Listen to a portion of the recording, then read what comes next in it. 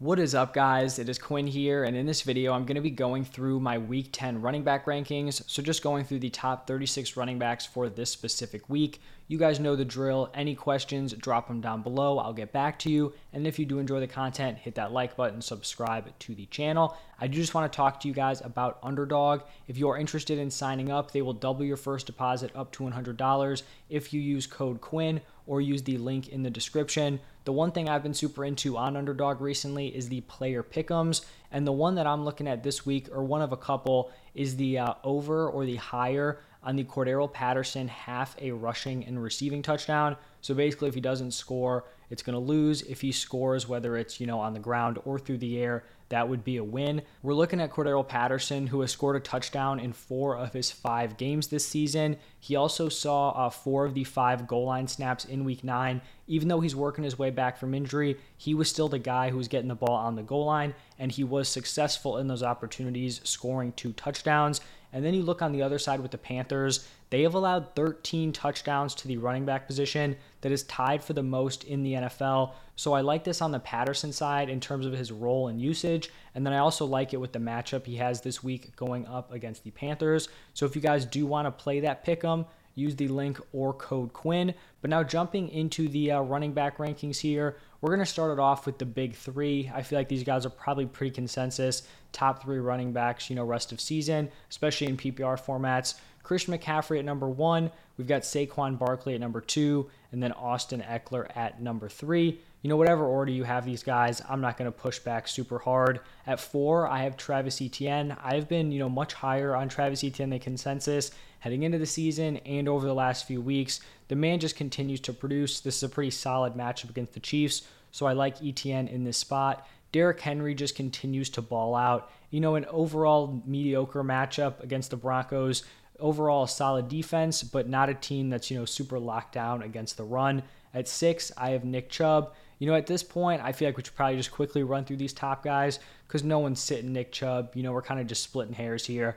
Josh Jacobs at number 7, going up against the Colts team that is just all over the place right now. Still solid on defense, but I am a believer in Josh Jacobs. Then I have Alvin Kamara here at number 8, followed by Kenneth Walker. Walker does have a little bit of a tough matchup against the Buccaneers.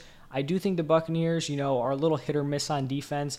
Like, I wouldn't be surprised if Kenneth Walker has a big day, but, on paper, it is not a fantastic matchup, but definitely someone who I'm still firing up, locked and loaded as a RB1. At 10, I have Dalvin Cook, and I feel like he probably finishes off like a very strong top 10, and then we're probably going into a tier break here with Dameon Pierce at number 11 going up against the Giants. Number 12, I have Jonathan Taylor here. He returned to practice. Do we know if he's going to go on Sunday? Not yet. Do we know if he's going to be limited at all? There's a lot of stuff up in the air right now. I know a lot of people are very concerned if they have Jonathan Taylor on their fantasy teams. I'm just going to keep reiterating the point where it's like if you can get a top 13, 14, 15 running back in return, like if you're getting a Ramondre, someone like that, I'd be all over that trade offer. But I'm not going to be selling Jonathan Taylor for like 50 cents on the dollar. Because if you drafted Jonathan Taylor and now you're going to bring in, I don't know, like a Ezekiel Elliott, a David Montgomery, like if you were missing out on Zeke, are those guys really going to take you over the top and help you win the championship? I feel like at that point, if your number 1 pick is no longer on your roster, it's going to be tough. You probably just have to, hold on and hope that he's able to get healthy and, avoid getting shut down. But, you do have to take the risk there of holding him that it's possible, it just doesn't work out this season. So tough to navigate here with JT. But moving into the running back 2s, 13, I have Miles Sanders. Not going to be super involved, in the receiving game, but he's going to give you a ton of work on the ground on a very, top tier offense. 14, I have Jamal Williams. I think this is a great matchup for Jamal Williams here against the Bears. We know they traded away, a few of their defensive studs. They got absolutely shredded on the ground by the Cowboys. Then they got shredded through the air by the Dolphins. I think the Lions are going to have a lot of success on offense this week, and it just seems like DeAndre Swift is not really trending in the right direction. It seems like they're content with just having him in this super limited role while he's injured. I don't love it, obviously. For fantasy, it's annoying. It seems weird, the logic, for real-life NFL. But, they've kind of showed their cards here, so we have to adjust. If Jamal Williams is getting, 16 to 24 carries a game, he's someone who needs to be, viewed very highly for fantasy, especially in a good matchup here against the Bears. I think this game could be a shootout. You look at these offenses over the last few years, you probably wouldn't expect it, but, two defenses that aren't top tier going up against two decent offenses, I do think this could be a high-scoring game. At 15, we've got Cordarrelle Patterson, who I talked about with that player prop, going up against the Panthers. Even though he's probably not going to have his full workload, compared to the one we saw early on in the season, I still think he's a great play this week. Like I talked about, he's going to be getting the goal line opportunities, and he's going to be getting a decent amount of volume on the ground also. I also think this is probably going to be a game script that supports the running backs on both sides in this matchup here. Then at 16, I have James Conner. Some people may think this is a little high for Conner. It's definitely not a good matchup against the Rams, but I feel like he's kind of, just stepped right back into his, not workhorse role, but clear-cut RB1 role. A week after making his return, he could, be a little bit more settled in, could have an even larger role here in Week 10. So I like him as like a, high to mid-tier running back 2 this week, and I think it's still someone that you guys can be buying low on. 17, I have Leonard Fournette, and Fournette's just a tough guy to navigate at this point. Like, he's still giving you decent production in your lineup, but it always feels like every week there's these rumors that Rachaad White is going to take over, and, I'm not necessarily going to be anticipating that for this week, but if the Bucs were to make that move, it really wouldn't be shocking. Like, Rachaad White hasn't been sensational, but neither has Fournette. So, can you really fault the Bucs if they want to go with the younger option? Especially since Fournette hasn't been as strong as a pass protector this season. I do think it makes the just likelihood that they switch a little bit higher. Not saying it's going to happen, but you can never feel confident if one of your starting running backs seems to be at risk of losing opportunities every single week. At 18 here, I have Aaron Jones. He would be higher if we knew he was fully healthy. We're not sure he's going to be playing in this game, and if he does play, is he going to be limited? So if he was healthier, he'd probably be more of a high-end RB2, but right now he's going to be slotting in as a mid-tier running back 2. And then in that same game, we have Tony Pollard here at 19 going up against the Packers. I would expect Tony Pollard to probably be the top running back to own here for the Cowboys, especially if it's Zeke's first game back. If Zeke somehow does not play in this game, Pollard shoots up to a top 12, probably top 10 running back this week. Just to jump over Jeff Wilson for a second, I have Zeke, just behind Tony Pollard here at 21. Even though, a lot of people view Pollard as the top guy, I still think Zeke is going to be very involved. He's going to have a decent amount of volume on the ground, and he's likely going to be getting the goal line opportunities. So still very, very playable. Jeff Wilson, I have here at 20, sandwiched between Pollard and Zeke. I've talked about this all week long. I think this is going to be Jeff Wilson's backfield moving forward. They were basically 50-50 in week 9. If not, Jeff Wilson was, 53-47. So the fact that he had the lead in that backfield, even if it was minor, without even being there for a full week, that leads me to believe that he's going to continue to earn more opportunities. So I'm going to be making that bet here with him at running back 20. At 22, I have David Montgomery. Really like the matchup here for Montgomery going up against the Lions. I do think he is still the running back to own here for the Bears. He does come with a little bit more receiving upside than Khalil Herbert and just a more locked-in workload. I do think this could be a big game here for Montgomery, but, it's one of these backfields where if Fields goes off for 80 yards and a touchdown and Khalil Herbert has a few nice runs, it is going to be tough if some of the other guys on this offense are producing on the ground. At 23, I have D'Onta Foreman going up against the Falcons, and I think Foreman's ranking here could move up or down depending on the status of Chuba Hubbard. If Hubbard plays, obviously I think that hurts D'Onta Foreman. We saw Foreman have a big game the last time they played the Falcons when Chuba was not in the lineup. So that's a situation we're going to probably be continuing to monitor, up until the Thursday night game. At 24, I have Antonio Gibson, and I feel like this is where the running back position starts to get pretty ugly.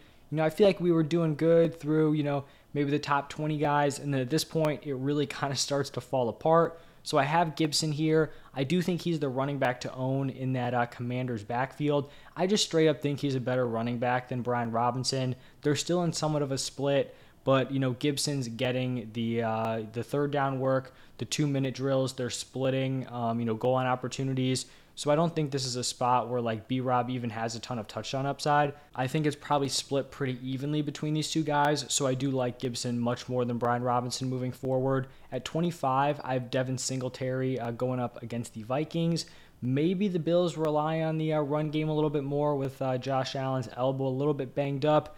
I still don't have, a ton of hope for Singletary moving forward, especially considering the fact that we could see Nyheim Hines more involved as a third down back.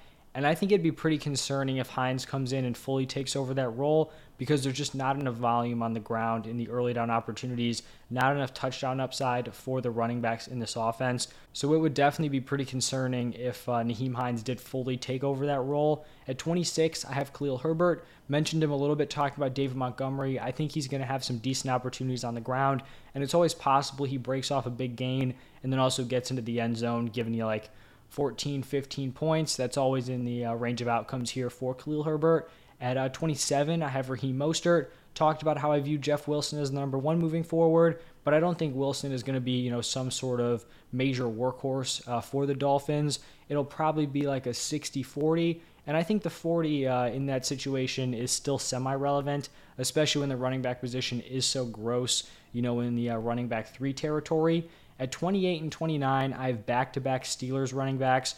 Najee Harris at 28, Jaylen Warren at 29. There have been a lot of rumblings that Najee Harris is going to get benched in this game. There have been other reports that Jaylen Warren is going to see an increased workload. We really don't know what's going on here. You're basically just throwing a dart on either player. If you're playing Najee, you're making the bet that he's, not getting benched. If you're playing Warren, you're throwing the dart that they are going to bench Najee. The overall issue here with these two players is like, how valuable is the number one role for the Steelers, right? Like Najee's had that, for a decent amount of the season, maybe not total workhorse, but a lot of the opportunities, and he consistently was giving you high-end running back 3 production. So if they're now going to be in some sort of committee, this could just be really bad for both of these guys. At 30, I have Kareem Hunt going up against the Dolphins. I like him when Watson's back. If Watson isn't here, he's going to be, some sort of untrustworthy running back 3. Then at 31, I have Rachaad White. Kind of like I talked about with Leonard Fournette. If there's rumblings that he's going to be losing opportunities, there's always the chance that, Rachaad White has a boom game because his workload drastically increases. It's possible that's this week. Is he someone I want to be banking on that happening for? Definitely not, but someone who definitely should be owned. He's someone I talk about every single week in the waiver wire video. If he has the opportunity to not just be a handcuff, but to be a weekly start, he definitely needs to be picked up in a ton of leagues. 32, I have DeAndre Swift. It's just brutal ranking Swift this low, but at this point, is there anything else we can do here? They are clearly, committed to using him in this very small role. He's clearly not 100% healthy. He's still limited in practices. They're not just going to hold him out. So we're in this bad spot where we just have to sit him, when in reality, he should be like a top 12 running back. So it definitely sucks to have him here, but I feel like it's where he belongs at this point. 33, I have A.J. Dillon. Dillon could move up if we're hearing that Aaron Jones is either out or limited. But at this point, with a semi-healthy Aaron Jones, this is where he would fall. 34, I have CEH. The Chiefs just have one of the grossest backfields probably in the NFL. CEH has some sort of value because it's always possible he finds his way into the end zone on one of his 5 carries and 1 target, but definitely not something I want to rely on. 35, Tyler Algier, going to be the number 2 behind Cordero Patterson. Saw a pretty solid workload last week and was efficient in those opportunities. So, here at 35, the backup to Patterson, limited receiving upside, but could have some, opportunities, almost like a poor man's Khalil Herbert. And at 36, I have Chuba Hubbard. I think a fully healthy Chuba is definitely ranked much higher, kind of just like a placeholder spot, to see what happens with him. Also could have thrown Brian Robinson on here. He's probably just as viable as Chuba or Tyler Algier. But like I said, not someone I want to be trusting. So that is going to wrap it up for the top 36. Pretty gross, last probably 6 guys there. So hopefully you have some of the guys in the top 24 area. If not, hope your wide receivers are stacked. But that is going to wrap it up for this one. If you guys did enjoy, hit that like button. If you want to see the wide receivers, those are going to be posted today also. Thank you guys, and I'll see you in the next one.